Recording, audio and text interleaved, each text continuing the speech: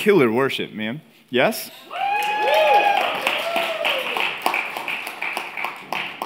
Yeah, thank you guys. Tech team, thank you guys. Leaders, thank you guys. Kelly and Sean. How about Kelly and Sean? Let's give them a round of applause. They have both been awesome in just making everything run smoothly. And you know how you can thank Kelly. You know what you can do. You know what the key to thanking Kelly is? Returning your key. There you go. But also say thank you to her as well. Yeah, it's been just an awesome weekend. Thank you guys for being here, giving of your time to drive out into the middle of nowhere, trusting me enough to get through the farm fields to get here. As you were driving here on Friday thinking, where in the world is Pastor PJ taking us? It's already near Fresno, and I'm already a little bit skeeved out by that. But then I'm on Farm Road 92 going to Farm Road 88, and I think I just saw a cow propose to another cow. I mean, right? And yet you made it, so thank you. Hey, when we talked yesterday about gymnastics, it was about the individual's pursuit of a goal to make it to the Olympics, right? But once they make the Olympics, then their goal shifts a little bit. Yeah, they're still trying to be the best in their field, their specialty, whatever that happens to be, whether it's the vault or the bars or whatever. But then they also take on a team goal. For instance, Simone Biles is my daughter's favorite gymnast. She even has her own line of leotards, I guess, because Annie wears them, and she thinks she's Simone Biles when she wears them. But Simone Biles is phenomenal, right? She's amazing at what she does. In fact, she's at the top of her game. She's better than anyone else at what she does. There are 7 billion people in the world, and Simone Biles can say, I'm better than all of them in this arena. I mean, that's amazing to be able to say that. And yet, if you were to ask Simone Biles, hey, for the upcoming Olympics, what are your goals for the upcoming Olympics? She wouldn't just sit there and tell you, well, I want to win individual gold in this event, and this event, and that's it, period, end of story. That's my goal. No, what would she say? She would say, I want to win individual gold, but really I want us as Team USA Gymnastics to win the team gold. We're all moving in the same direction. And Simone Biles would say, look, I've got an undivided devotion to my arena, in my field, in my events. And I'm saying, look, I'm going to give everything that I have to be the best that I can possibly be at the vault or the uneven bars or whatever it may be that she does, the balance beam. I'm going to do everything I can to make sure that I'm the best at this, because in me pursuing this with undivided devotion, it's going to make me an even better teammate and help the team accomplish the team goal, which is that together we would corporately be the best in the world at this next Olympics. For all those gymnasts, all the hard work of practices and competitions and exercise and discipline pays off when they become part of Team USA. They get to put on the colors. They get to walk in with the flag in the opening ceremonies. They get to be a part of that. They get to work for that. They get to labor for that. That's when their hard work pays off. Well, here's the deal, y'all. Our hard work doesn't pay off, but the hard work of Jesus Christ pays off for you when you are saved and you are made a part of his team. And that team now, here, presently, in this dispensation is the church. And you're made part of this entity, this body, the church, the bride of Christ. And just like Simone Biles says, yeah, I want to be as good as I possibly can be at these events so that it helps my team. As believers, we need to have an undivided devotion to Jesus Christ, an undistracted pursuit of Jesus, so that corporately we are a healthy, functioning body of Christ, a team in the church that is going to be as effective as we possibly can be in carrying out the mission of the church that Christ has for us until he returns and calls us home. If you are in Christ, you are on this team. If you are in Christ, you have been placed into the body of Christ. And Christianity is not an individual pursuit, but a team pursuit. Christianity is not about Jesus saving a person, but Jesus saving a people. And if you have been saved, you are a part of that people. And as you pursue an undistracted devotion to the Lord, we need to understand that yes, has an individual component to it as you pursue godliness and holiness and righteousness and love for Jesus. But there's also this team component to it where you are doing that with one another. And together as the church, together as the bride of Christ, we get to pursue Jesus with an undivided devotion. Take your Bibles and open up to Hebrews chapter 10. Hebrews chapter 10, and we're going to be in verse 19.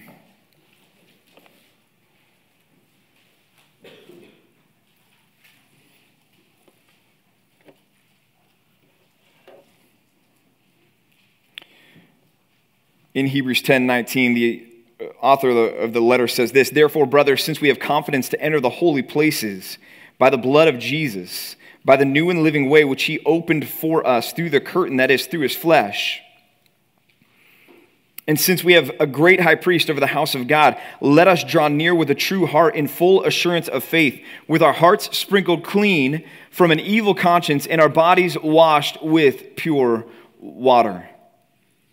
In this opening section of this passage, the author makes it undeniably clear to us that we should be devoted to one another and devoted to the church because of the gospel.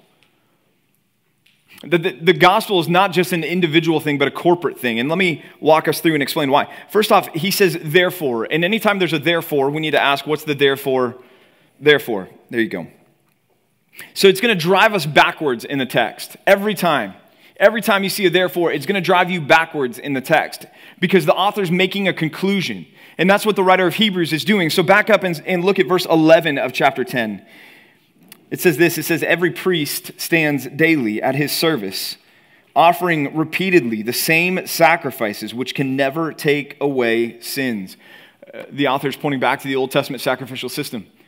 In the book of Hebrews, one of the goals of the author is he's trying to show us that Jesus is better than the Old Testament law.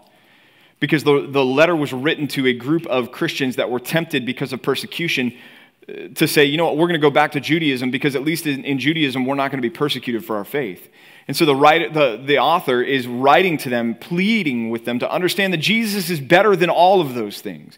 And so he's reminding them, look, in the Old Testament law, there was a priest who used to offer, yes, then in the Old Testament, it wasn't the death of the cow, the death of the goat, the sacrifice of the animal. That didn't cleanse the sinner. The sinner was cleansed by faith in God as the one who could cleanse sins, right?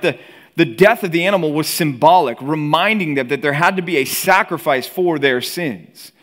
And the death of the animal was pointing to the death of the ultimate lamb, who was Jesus Christ, yet to come.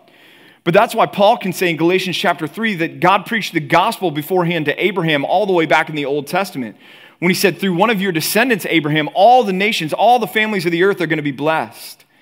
Because it was this anticipation of Jesus that the Old Testament sacrificial system, these animals and the slaughtering and even the Passover lamb and everything else, the animal was powerless to cleanse the sinner. We understand that, right? It was a symbol that there needed to be sacrifice for sin, that there needed to be atonement made for our sin. And so the writer of Hebrews is saying, look, the priest could offer those daily, over and over and over again. And look, the animal themselves couldn't take away sins. And the priest wasn't powerful to take away sins. The only one that was taking away sins then is the same one who takes away sins now, and that is God, right? Verse 12, but when Christ, see the contrast there, when Christ is better, Jesus is better. When Christ had offered for all time a single sacrifice, not repeated, a single sacrifice for sins, he sat down. Why is that significant? Because that symbolizes that he's finished. He's done. The priest had to stand and be ready and be continually offering sacrifices. Jesus gives one sacrifice and sits down at the right hand of God, waiting from that time until his enemy should be made a footstool for his feet. It's an allusion to Psalm 110 there. For by a single offering, he has perfected for all time those who are being sanctified. And the Holy Spirit also bears witness to us, saying after this, this is the covenant that I will make with them. After those days, declares the Lord, I will put my laws on their minds and write them on laws on their hearts and write them on their minds. And then he adds, I will remember their sins and their lawless deeds no more. Where there is forgiveness of these, there no longer is an offering for sin. So then he says, therefore, okay? So he's just laid out this great truth about the fact that we have forgiveness, that atonement has been made by Jesus one time, and then Jesus sat down. That you don't need continually sacrifices being offered over and over and over and over and over again for you. The sacrifice is done. It's finished. He's seated at the right hand of God, waiting for his return. And the author says, because of that now, because of the glorious reality of the gospel, that there is forgiveness of sins, and now there no longer needs to be these continual sacrifices. Then he says this, he says, therefore, in our text. He says, therefore, brothers, since we have confidence to enter the holy places by the blood of Jesus, by the new and living way that he opened for us through the curtain, that is, through his flesh. And since we have a great high priest over the house of God, let us draw near with a true heart in full assurance of faith, with our hearts sprinkled clean from an evil conscience and our bodies washed with water. We need to remember, again, the context is the writer is saying that Jesus is better than the Old Testament system, better than the sacrificial system, better than the temple even. And that's what he says here, since we have confidence to enter the holy places by the blood of Jesus. So if you remember the temple, you went inside the temple and there was the holy place, right, which was where the priests were, but then there was the most holy place. And that's what we're talking about right now. The most holy place was the place where the Ark of the Covenant was kept. It was the place where the mercy seat, which was the space in between the cherubim's wings above the Ark of the Covenant, where the glory of God would appear to meet with his people. And the high priest was allowed to go in there how many times a year? Once on the Day of Atonement, right? He was allowed to go in there one time a year, but he had to go in first offering sacrifices for what? For his own sins, right? And he had to do that, and he had to go in, and he had to be careful in the Holy of Holies, because if he went in flippantly or casually or didn't obey the Lord in that, he was going to lose his life in the presence of God. It was a serious thing. But the author here is saying we have confidence to go into that place. He's saying what we have in Jesus is so much better than what they had. Why are you tempted to go back to that? You can confidently come into the Holy of Holies. When you think about that, I mean, it's amazing, and it's lost on us because it's so commonplace for us, but it was such an amazing reality for these early church believers because they had been a part of the temple system. The temple was still there. And they knew what that was like to say, yeah, we can't go into the Holy of Holies. And the author's going, no, we can come before the Holy of Holies now. The gospel has secured this access to God for us. Are we aware of that? And then he says, by this, by what? By the new and living way. This is a brand new thing that Jesus has done for us. It's a new and living way that he opened for us through the curtain, that is through his flesh. Guys, if the cross didn't happen, there is no access to the Father. If it wasn't for the cross, we sang that song a couple times this weekend, the curse would not be broken. If it wasn't for the cross, we can't pray. We can't come before him. We can't draw near with confidence like the author of Hebrews said in Hebrews 4. We're still separated from our sins. We're still guilty. We're still in our sin if not for the cross. And yet, through his flesh, because he offered himself. What happened when Jesus died on the cross? What happened to the veil that was separating man from the Holy of Holies? What happened to it? It's torn. How was it torn, by the way? From top to bottom. Now, this is a massive curtain that no ladder was tall enough to reach the top of. So it's important that it was torn from the top to the bottom, because it's not like this was special effects. This was God saying, we're done with this. You have access. The access has been flung open. You can draw near to me now with confidence and surety in your faith. But he continues, he says, and not only that, but we also have this great high priest now over the house of God. In Hebrews 4:14, the writer said, we have a high priest who is not unable to sympathize with us, right? But one who has been tempted in every respect as we are, yet what? Yet without sin. So he's saying Jesus is the better high priest, because the high priest in Israel, they all had what? They had sin. Jesus is able to sympathize with us and empathize with us because he's been in our shoes and he's faced temptation, and yet he endured it and he was sinless, which qualifies him to be this perfect high priest for us. And then in Hebrews chapter 7, you know what the author says there? He says, look, we have a high priest, and you know what he's doing right now? He says, he ever lives to make intercession for us. That Jesus is continually before the Father pointing to the sacrifice, to the atonement. And it's this offering, this continual fragrant offering that goes up before the Father to say their sins have been paid for and they are atoned. Not that the Father is some capricious, angry God up there who, when we sin, is like, oh, I'm going to get him. And then Jesus is like, God, it's okay. Remember, I died. That's not it. No, it's this beautiful picture of our Savior there before the Father, continually presenting the beautiful and worthy and valuable sacrifice of his death on the cross before the Father, such that the Father is in constant awareness and memory and reminder of the atonement that you and I have been given, so that we don't need to offer anything else, because that sacrifice is one and done, and it lasts for all of eternity. And that's what Jesus is doing right now. He's our great high priest. He's so much better, right? So then what? Well, what does he say in verse 22? Then let us draw near. Let us draw near with a true heart and in full assurance of faith, with our hearts sprinkled clean from an evil conscience and our bodies washed with pure water. You can come before the Lord if you are in Christ, confident that you will be accepted because of this sacrifice from Jesus. You can come before the Lord confident that you are clean from an evil conscience because you have been born again. You have been made new. The old is gone, the new is here. The old man has been crucified with Christ. As Paul says in Galatians 2:20, it's no longer I who live, but now Christ lives in me, right? That I've been washed clean with the water, that you have been cleansed, that you are righteous with the righteousness of Jesus, even as we were talking about a little bit last night during that Q&A time. You are currently righteous in the eyes of God with the righteousness of Christ. But I want you to pay attention to the pronouns that the author uses here. He's used a few already. And it's not first person singular or second person singular, is it? The author isn't saying, in light of the sacrifice of Jesus, now, hey, you draw near to Jesus. You go to your personal prayer closet and shut the door and you pray in secret. You live out your Christianity by yourself. You do this. Or you know what? Now because of this, here's what I do. This is my Christianity. I do these things. No, what does he use? He uses first person plural, doesn't he? All throughout this passage. And in this first section in verse 22 is his climax. In light of everything that Jesus has done for us, let us draw near in full assurance. See, God's goal has always been for us to corporately worship him, for this thing called Christianity not to be an individual siloed thing that you do, that you're like, I'm a Christian and here's my Christianity and this is what I do by myself. That's not Christianity. God has said, no, I've saved you and I've placed you into a body of believers so that you can be an encouragement to one another, so that you can support one another, so that you can love one another as you corporately together draw near to me in full assurance of faith.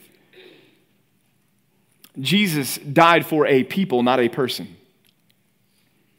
And if you are in Christ, you are part of that people. And here's the response, y'all. We need to understand that in responding to the gospel, it's not just responding to Jesus, but it's now responding to Jesus in commitment to his bride. Our first point this morning is this: devote yourself to the church Christ died for. Devote yourself to the church Christ died for. Y'all, undivided devotion to Jesus must involve undivided devotion to his bride. Undivided devotion to Jesus must involve undivided devotion to his bride. Again, in that passage that we just read, notice the corporate language here. Verse 19, therefore, brothers. Included the ladies too in that, right? Brothers and sisters. Therefore, church, he's saying. Verse 19, since we have confidence. Verse 20, that he opened for us. Verse 21, since we have a great high priest. Verse 22, let us draw near. Verse 22 again, let our hearts. Verse 22 again, with our bodies. This is not individual, but corporate. Guys, the statement, well, I'm part of the universal church and just not part of the local church, is a non sequitur. It doesn't make sense. It's an oxymoron. You cannot be part of the universal church if you are not part of a local church, because the universal church is made manifest through the local church. There is no such thing as a Christian who is not part of a local church. It's imperative for us as believers to be part of the local church. And let's take a look at why. A quick survey of 1 Corinthians. 1 Corinthians 12:7. To each is given the manifestation of the Spirit for what? The common good. So to each person, God has given a spiritual gift. And why has he given you that spiritual gift? What's the purpose? It's for the purpose of the common good of the church. Listen, I don't care how well you blog, the universal church is not benefited by you in your spiritual gift. The local church is benefited by you in your spiritual gift. 1 Corinthians 12:12. For just as the body is one and has many members, and all the members of the body, though many are one body, so it is what? With Christ. That we are many members in the church, but we all make up one body. And we are part of one another. 1 Corinthians 12:13. For in one spirit we were all baptized into one body, Jews or Greeks, slaves or free, and all were made to drink of the one Spirit, the unity of the many made one. 1 Corinthians 12:18. But as it is, God arranged the members in each body, each one of them as he chose. There's an intentionality behind your place in the church. And that's what that last verse in 12:18, that's what this is saying. That God has put you in a local body of believers intentionally, sovereignly put you in a church to use the gifts that he has given you because he wants you there in that unique place to bless that unique group of people. And maybe you're wanting to push back and say, but what about verse 13? For in one spirit we were all baptized into one body, Jews or Greeks, slaves or free, all were made to drink of one spirit. There's the universal church. So don't tell me I need to be committed to the local church because there's the universal church. How many of the letters in the New Testament were written to the universal church? None. How many were written to local churches? All of them. Well, they were circulated. Right, amongst who? Local churches.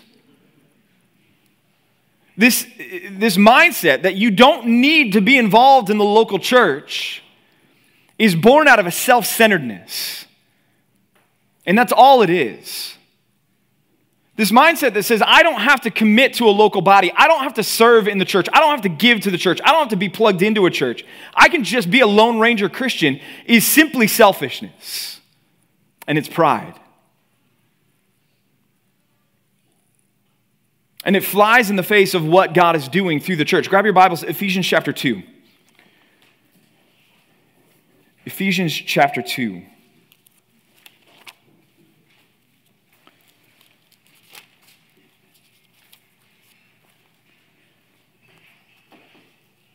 Ephesians chapter 2, verse 19.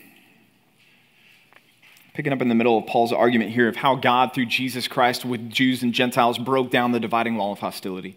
He says he's made the two groups one now. They both have equal access to the Father. He's brought near you who are far off, right?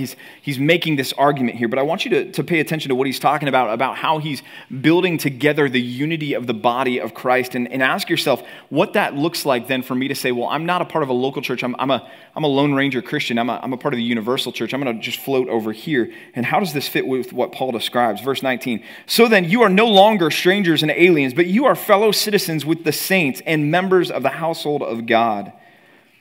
Fellow citizens with the saints and members of the household of God. If one of them was like, I'm part of the universal family, I'm not part of the... Amanda and I have 5 kids at home, so we've got 7 in our household. If one of them was like, I'm part of the universal family, I'm not part of the local family.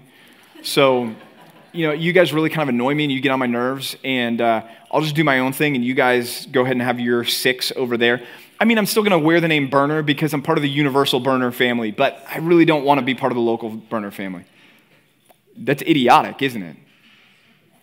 And yet we do it with the church, don't we? Verse 20, that the church is built upon the foundation of the apostles and prophets, Christ Jesus himself being the cornerstone, in whom the whole structure of the church is being joined together and grows into a holy temple in the Lord. In him, you, church, are also being built together. Notice the present tense. You are being built together into a dwelling place for God by the Spirit. Guys, the temple is not here anymore, is it? No, so who then is the temple? It's the church. The church is the temple. That we are corporately together, the dwelling place of God. But it's about being together. The individual is not the church. The body is the church. Just like if I were to use Paul's analogy, take my ear off, as gross as that is, and throw it on the ground, nobody would look at my ear and go, oh, well, look, there's PJ. I'd say, that's supposed to be attached to PJ. Because that's how odd it is for a Christian to separate himself from the church and say, I don't need the church, I'm fine over here. The individual is not the church. The body is the church. The people are the church together. God has saved a people, not a person. And he wants your undivided devotion to him in a love and a commitment to his people. Let me put it a different way, guys. If you're a Christian, commitment to the local church is not optional. Or another way, look, if you're a Christian and you're not committed to a local church, you've misunderstood the gospel. Jesus died for the church. In fact, listen to this, Acts 20:28. Acts 20:28, I believe I have it. Yeah, there it is.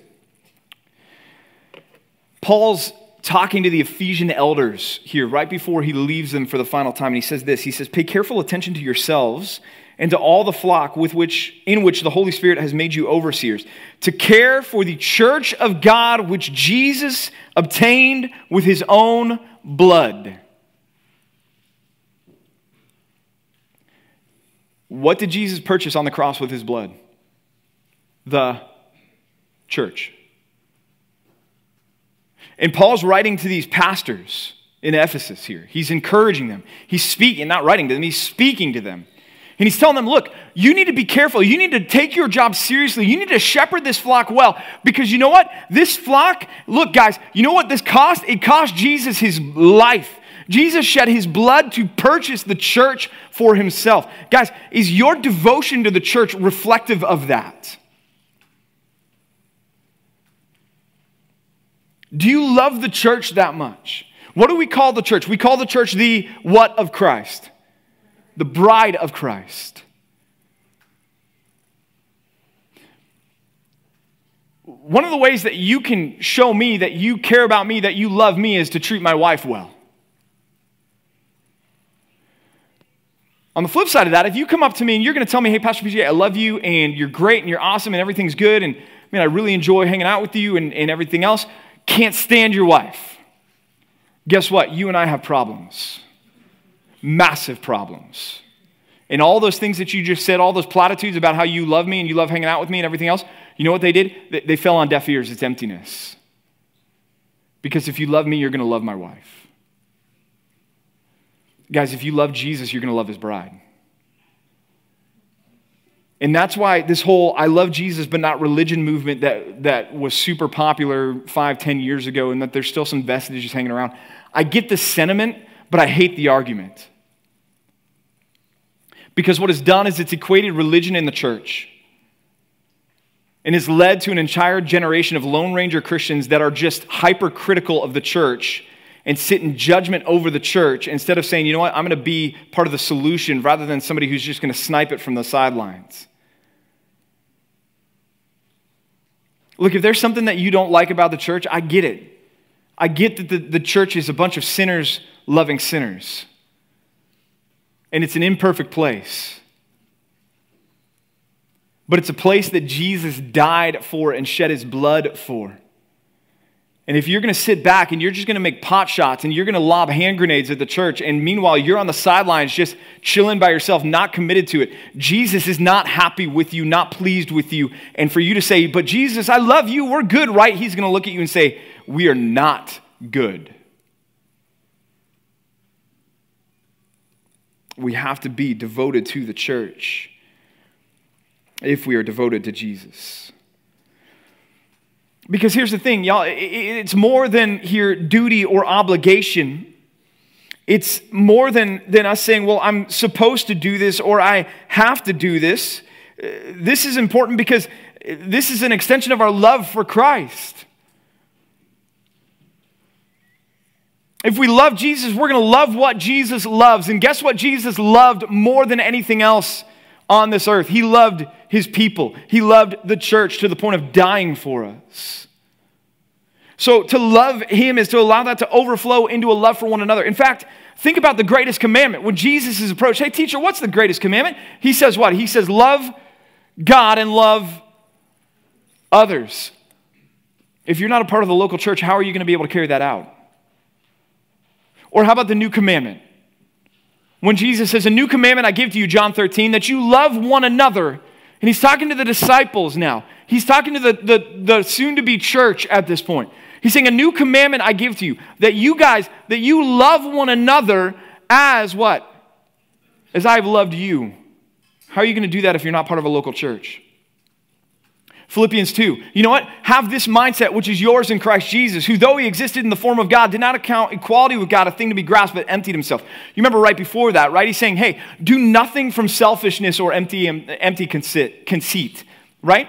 But instead, what? In humility of mind, count others more important than yourselves. Look out not only to your own interests, church, but also to the interests of other people. Guys, read the New Testament letters and ask yourself honestly, how can I be obedient to so much of what it's written here if I'm not involved in a local church?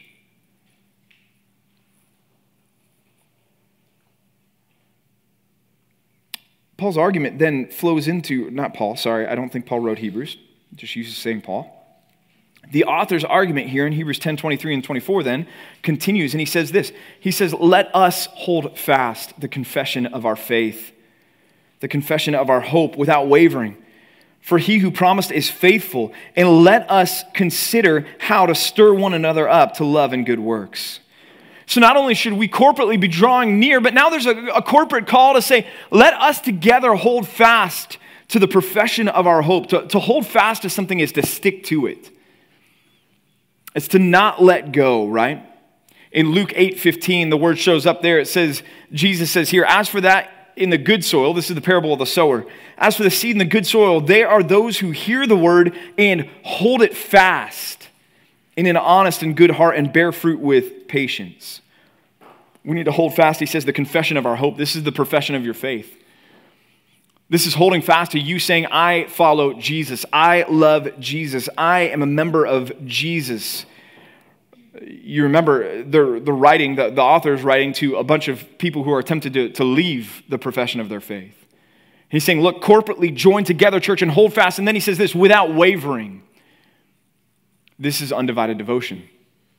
Without wavering, without doubting, without being tossed back and forth, without second-guessing things. We need to hold fast, corporately join together and hold fast the profession of our faith without wavering. Why? He says, because the one who promised is what? He's faithful. He's faithful, church. The one who promised you that future, the one who promised, hey, look, I'm leaving you, but I'm going to come back. You saw me leave, I'm going to come back in the same way. He's faithful, he's going to be back, church. Hold fast, join together, wait together, be ready together. Luke chapter 12, it's not just you as a Lone Ranger servant waiting for the master to return. No, it's you've got one another to be there, to keep yourselves awake, to encourage each other, and that's where he's going to go shortly. But it's this idea that sometimes it gets difficult to do these things, right? He's writing to a group of Christians facing persecution for being Christian. And he's saying to them, look, realize that you're not fighting this battle by yourself. And so students, and you're out there, y'all are up against a difficult culture and society, and it's getting harder and harder to become and to hold fast to your profession of faith. This is a difficult thing that is facing us. But here's the beauty of the church. You have a family to support you and hold you up, and together, corporately, let us hold fast to the profession of our hope. Let us do this together.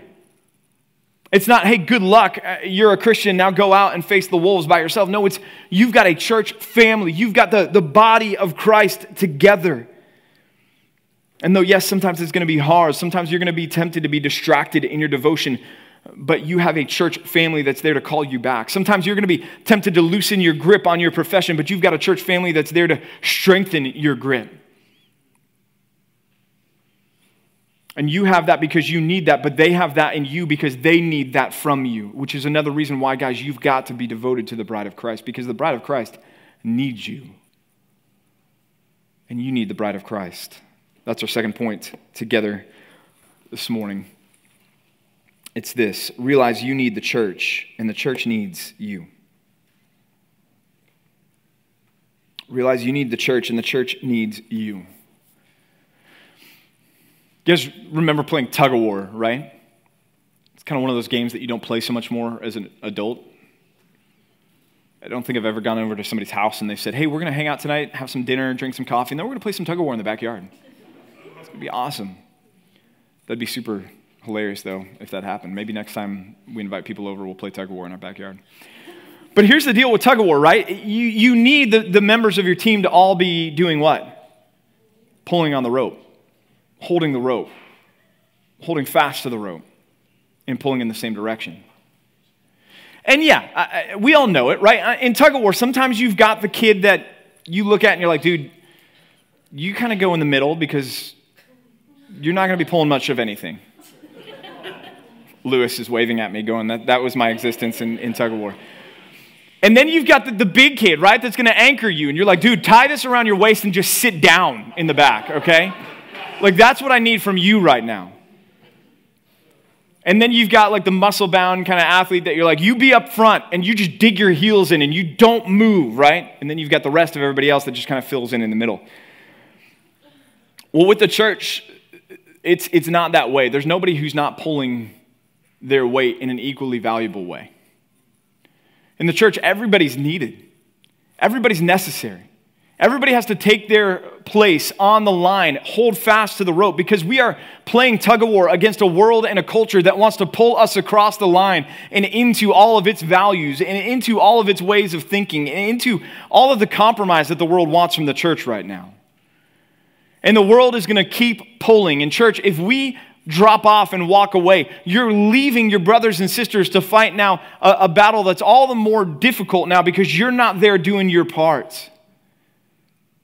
We need you on the rope. We need you pulling with us. We need you doing your part. We need you holding fast, and you need us on the rope pulling with you. And that's this idea of holding fast. Man, it gets difficult. And why does it's not as though that's a shock to the writer of Hebrews. He's saying, look, I know this is hard. So what does he say in verse 24? He says this: let us consider how to stir one another up to love and good works. As you're tempted to drift, you need a brother or sister in Christ to come alongside you and stir you up to get you back in the game and to strengthen your grip back on the rope. You need that. I need that. We need that together. And it's going to happen at different seasons in our life. But at some point in time, all of us need that brother or sister to come alongside us and to stir us up to love and good works. Every one of us. Consider. Notice the intentionality there. The writer doesn't assume this is going to happen naturally, because it's not. Why? Because naturally, all of us are tended to think about and focus on number one, and number one is so often who? Us. It's not natural for us to consider others, and it's an intentional thought that we have to say, okay, no, I'm a new creation in Christ, and now it's not about me, it's about Him, and being about Him, it needs to be about His people. And so I'm going to consider with intentionality how to stir one another up to love and good works. This word stir up, I love it. It's to irritate positively. So if you had siblings growing up and you had that one that would just tap you on the shoulder and just keep poking you and keep poking you, or if you were in the car and you had that sibling and your parents were like, don't touch each other. And your sibling was like, I'm not touching you, I'm not touching you, I'm not touching you. And they're just irritating you to anger and frustration. Okay, opposite. Irritate your brothers and sisters to love and good works. That's what he's writing here. That's what the word means. It's an irritation that causes you to act. But this is a positive irritation. You should be the type of person in your friends' lives that they know that you're going to encourage them towards godliness and holiness. They know when they see you coming, oh man, this is not just going to be a conversation about the weather. You need to be the type of person in your friends' lives that they know, man, when things get difficult, I can turn to this person because they're going to encourage me and they're going to point me to Jesus. And that involves this intentionality. Guys, think of all the one another's in the Bible. Just a few of them, right? Be at peace with one another, bear with one another, forgive each other, serve one another, count others more significant than yourselves, Philippians 2. Bear one another's burdens, Galatians 6. Love one another, be devoted to one another in love, right? All of these things, these one another's, they don't happen accidentally. No one accidentally stirs up another person. It's done with intentionality. Right? Just like when you were trying to annoy your sibling or your friend, you didn't just accidentally do that. You thought, you know what, I know this is really going to bug them, so I'm going to do it. It's the same thing for us when it comes to being a positive influence in one another's lives. This doesn't happen accidentally. If you guys want to be the type of Christian God wants you to be and love the church the way that he wants you to love the church and be devoted to the church the way that he wants you to be devoted to the church, y'all, here it is. You've got to be intentional about thinking about how am I going to serve the church? How am I going to love the church? How am I going to be able to love my brothers and sisters in Christ in the church? And you're to stir them up to love and good works. In other words, you need to care about the sanctification, the holiness, the godliness of your friends. You care about those things. I guess the question is, do you? And do you recognize that you need this as well? I don't care how long you've been a believer. I don't care how many times you won the Timothy Award. I think you can only win it once, but maybe you went for a victory lap and won it twice. I don't care how awesome that you are as a believer and how well you feel like you're doing. You need other Christians in your life to come alongside you and be the supports in your life, the struts, the buttresses, because you're going to need them from time to time to keep you going, to keep pressing on, to love you and to care about your holiness and to care about your love for the Lord. Who in your life is that person? And maybe if you say, you know what, I don't have that person, it's not the fault of the church, it's that you haven't given yourself to the church and been willing to be known by somebody else. Guys, I think that's one of the hardest things. To be vulnerable enough to let somebody truly know us and not just know the facade that we put on when we show up.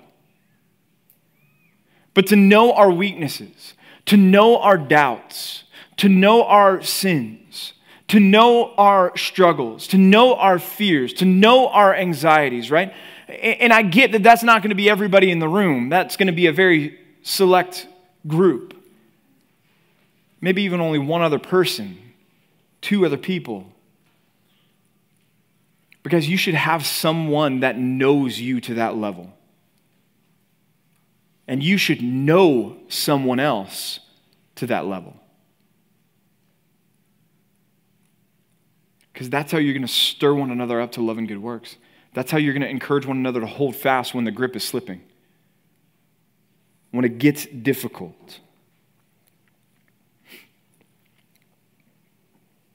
We're to stir one another up to love and good works. Verse 25, not neglecting to meet together. Not neglecting to meet together as is the habit of some, but encouraging one another all the more as you see the day drawing near. Y'all, because the church needs you and you need the church, it follows then that you should make the church what? A priority. That the church should be a priority in your life. And hopefully this is a point that I don't have to prove very much. I mean, after all, if Acts 20:28 is true, if Jesus shed his blood for the church should be a priority for us, yes? And being there, being present, showing up should be a priority for you. And I alluded to it earlier this morning as I was praying in our opening, but guys, the church is the only eternal institution that exists on this earth. The church is eternal, marriage is not. When I die, my wife and I are going to be in heaven together, and I assume that we're going to be able to recognize each other in our glorified bodies. I'm going to be shockingly different than what I look like right now, so it may take her a moment to figure out what I look like, but I think we'll find each other. But we're not going to be husband and wife there, right? Jesus said that. In heaven, people neither are married nor are they given in marriage. So marriage is not an eternal institute. Your family, you may love your family to death and be like, well, we have Thursday night game nights, and we have family time, and family time, and family time, and family time, and family time, and pizza nights. Listen, dude, your family is not eternal. It's not. Here's just, I'm going to make a statement to you that you may not like, but I'm just going to put it out there. The church is more important than your mom and dad. The church is more important than your brothers and sisters, biologically. It is. Because here's the deal. If your mom and dad are part of the church, that's the most significant thing about their relationship to you. Because when you die and go to heaven, it's not going to be like you're living in a house with mom and dad. Mom and dad, when you die and go to heaven, they're going to be your brothers and sisters in the family of God in eternity. That's the significance. But here's the thing. If your mom and dad aren't followers of Jesus, or if your brothers and sisters aren't followers of Jesus, and if they die without bending and bowing the knee to Jesus Christ, and Lord willing, they won't, but if they were to, you're not going to spend eternity with them. And your relationship with them ends here forever. The church is the most important institution on the face of the planet. And not just as an amorphous concept. The local church is the most important institution on the face of the planet. And as you think about the time that you invest in different arenas, different relationships, different venues, the most important investment you can make is an investment in the local church. Third point this morning is this. There it is. Realize the church is the best investment. Realize the church is the best investment. Y'all, your devotion to Jesus will be realized in your dedication to his bride. Your devotion to Jesus will be realized in your dedication to his bride. If you are not dedicated to the bride of Christ, you can't tell me that you're dedicated to Christ. And again, that's not the universal amorphous, I'm a part of the universal church. You know why people say that? So that they don't have to be held accountable. You know why people don't come to the local church? Because they don't want people to know them. They don't want to be exposed. They don't want to be brought into the light.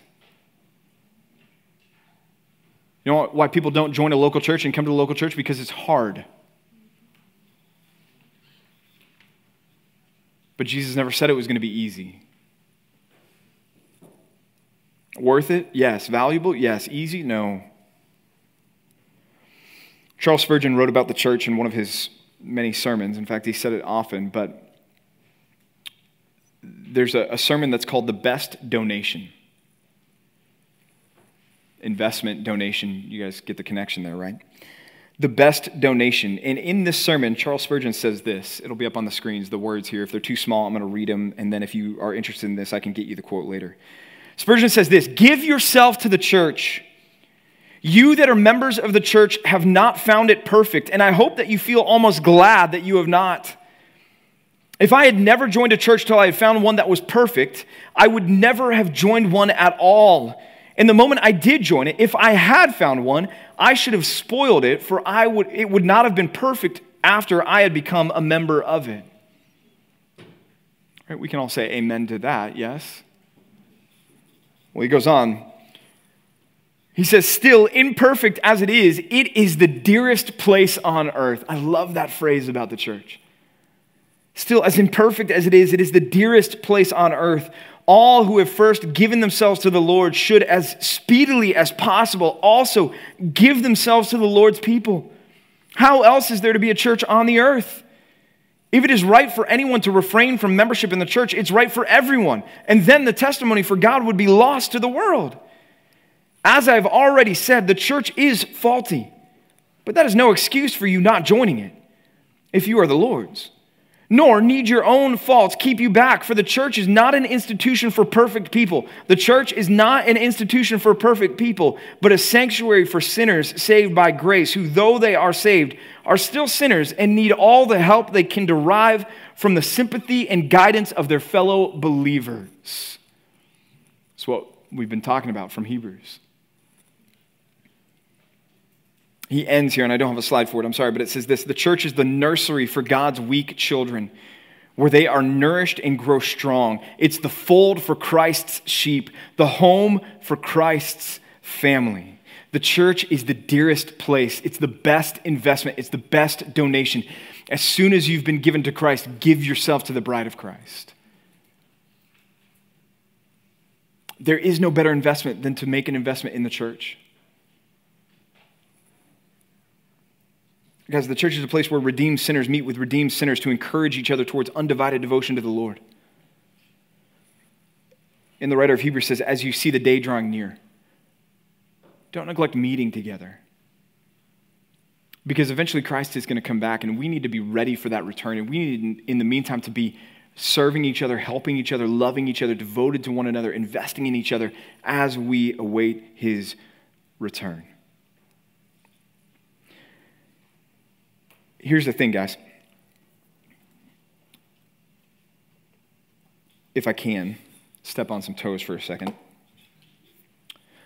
Coming to the bridge is great. But coming to the bridge is not the same thing as being a part of the local church. What we do on Sunday nights is not the church. It's an extension of the church, but it's not the church. Same thing if you would tell me, look, I've got this on-campus ministry. I go to Cru, or I go to RUF, or I go to one of these on-campus Bible studies, and that's my church. It's not your church. Jesus didn't die for the bridge. Jesus didn't die for Cru. Jesus didn't die for RUF. Jesus didn't die for your college Bible study. Jesus died for the local church. So if you guys would say, hey, Compass Bible Church is my home church, but all you're doing is you're showing up on Sunday nights at the bridge, guys, you're not committed to Compass Bible Church as your local church. You need to be there on Saturday nights, worshiping corporately with the bride of Christ, or Sunday mornings, worshiping corporately with the bride of Christ. You need to be serving the local church. There's not an age limit on that. You sitting here, if you are in Christ, you have been given a spiritual gift to be used for the common good of the body of Christ. You need to be using that.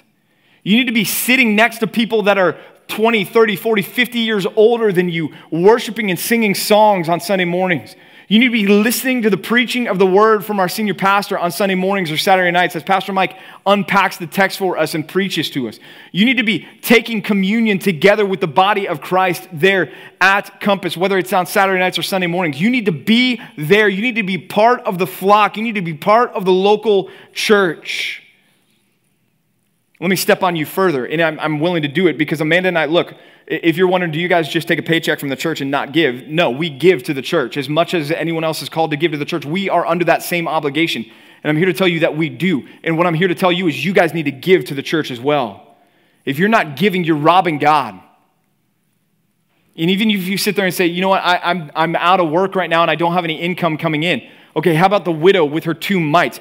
Look, give what you can give. Even if that looks like for a season you're going, I have $1 to give to the church. Give it. Give it.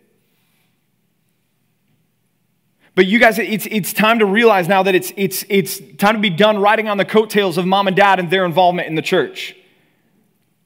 It's time for you guys now to step into your full identity. You want to be adults in so many areas of your life, and you want independence in so many areas of your life. How about now with the church?